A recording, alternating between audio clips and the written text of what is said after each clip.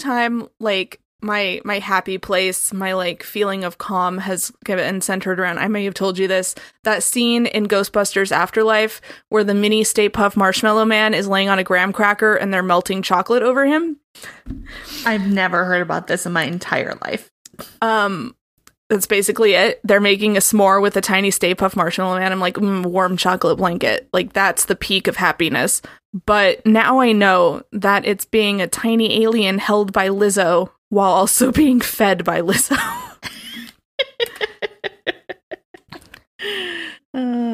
That's as good a place as ever to come in on this episode. Why not?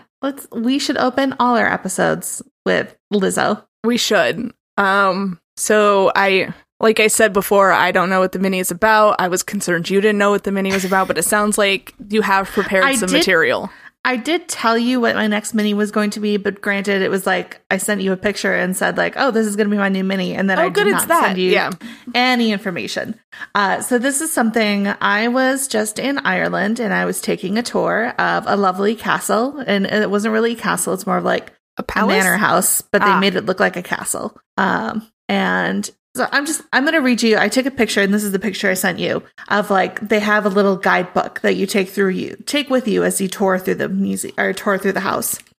The second paragraph of this introduction reads: "The second owners of the castle were the Kingsley Porters, who bought it in 1929. Arthur Kingsley Porter was a professor at Harvard University and used the castle as a base to study Irish history and mythology. He acquired the wealth to do this from his father, who was a successful banker.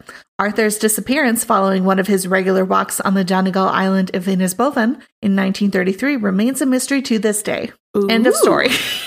I was like, excuse me, I want the whole tour to be about this mysterious disappearance. He didn't disappear from the castle, but he lived in the castle and he disappeared, and I don't care about anything else that has happened at this house. Fuck all the research. So I finished up the tour. I went and I had some tea and I Googled this guy because I wanted to learn the story. And the story is pretty interesting. So we're doing an Irish mini murder mystery.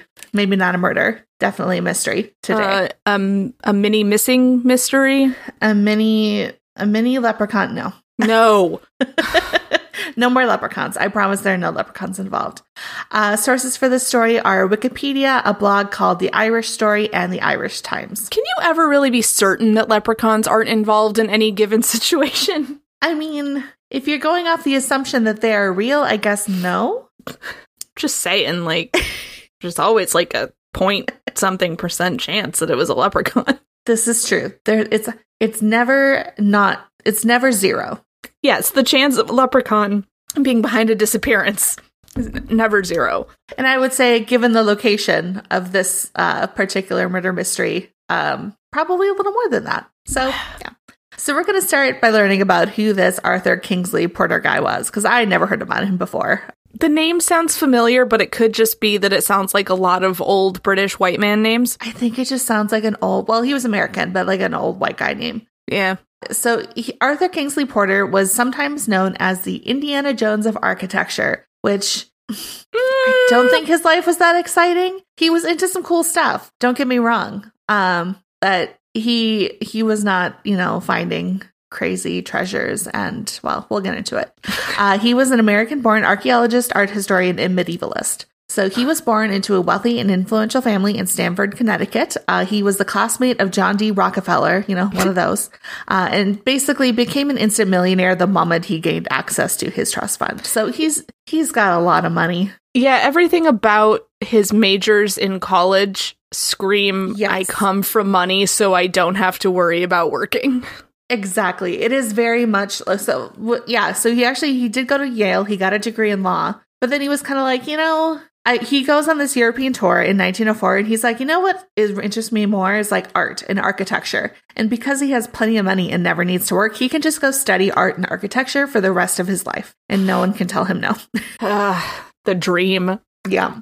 So on his return to the United States, he enrolled at Columbia University School of Architecture. He becomes kind of a big deal in the scene. He's, big into he goes to Europe. He goes on these like expeditions, sort of. It's not really expeditions.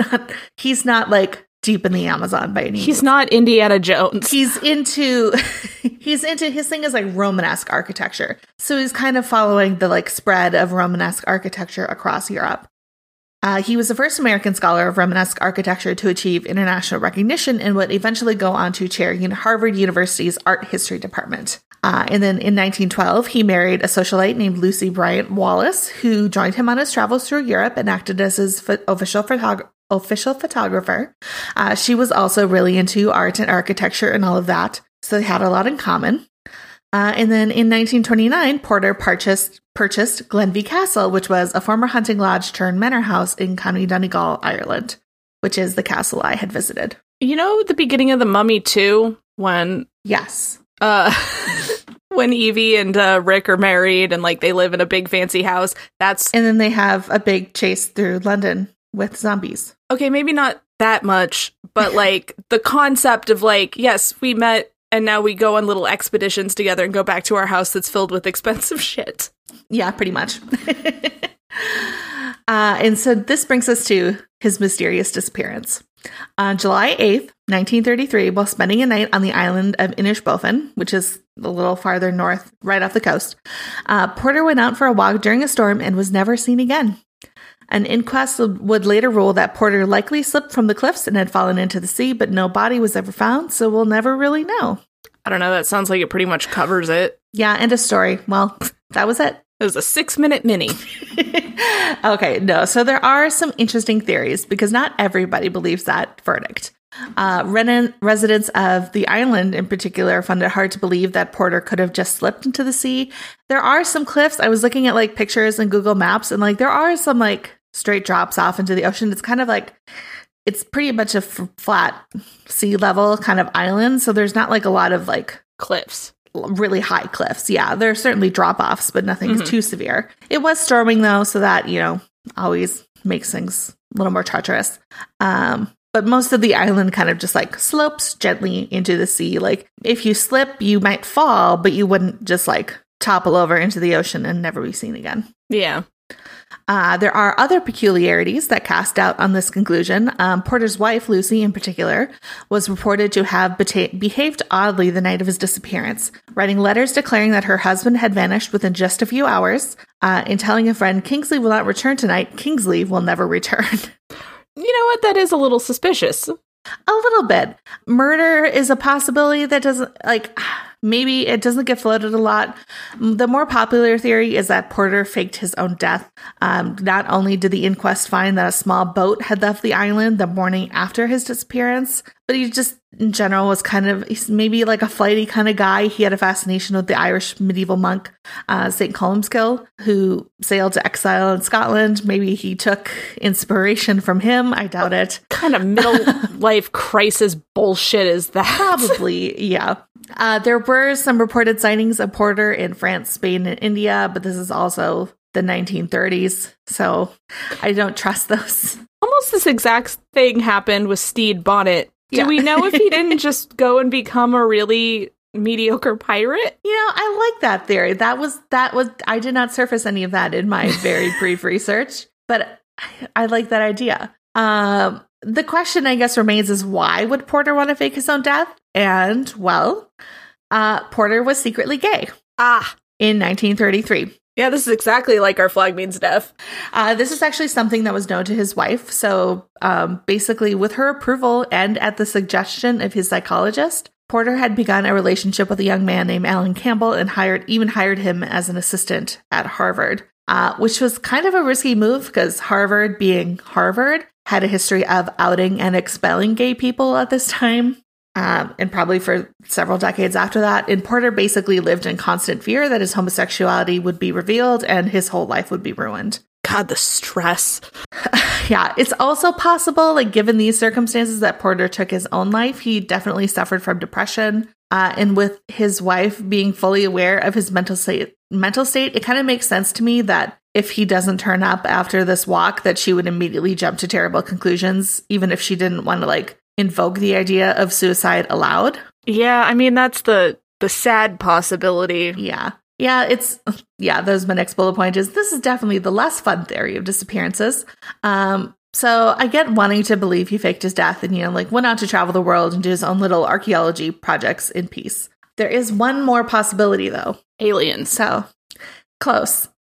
Leprechauns. In 1926, Porter came into possession of a sarcophagus a Spanish noble had commissioned for his son. The lid of the sarcophagus, believed to be one of the finest examples of European sepulchral sculpture in existence, was the proof Porter had been searching for that Romanesque sculpture was practiced in Spain during the 11th century.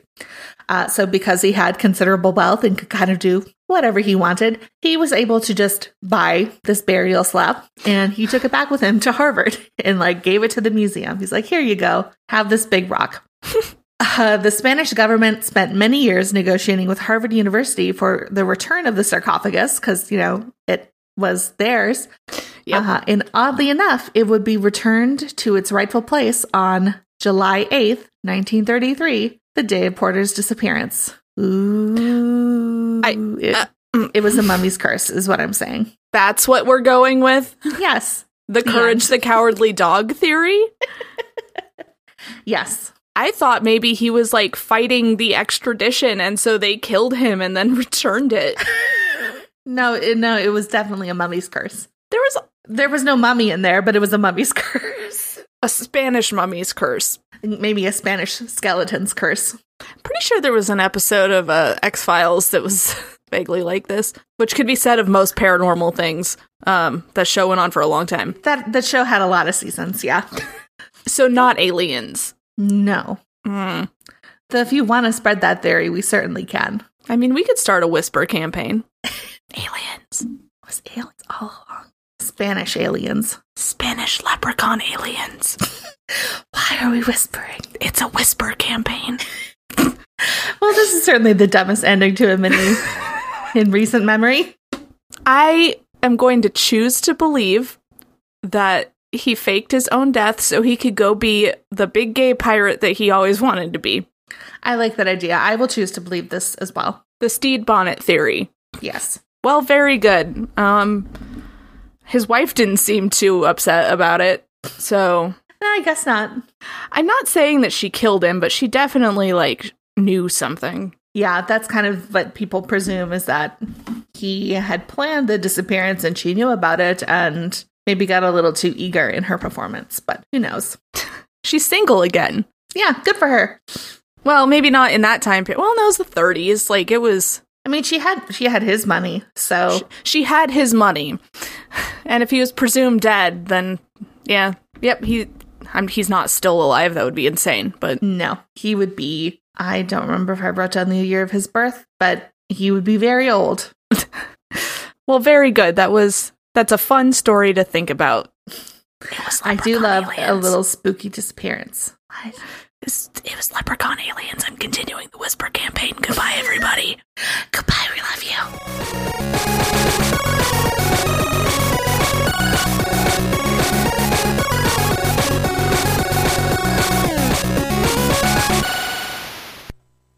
For more podcasts like the one you just listened to, go to SoBelowMedia.com. This is As Above, So Below.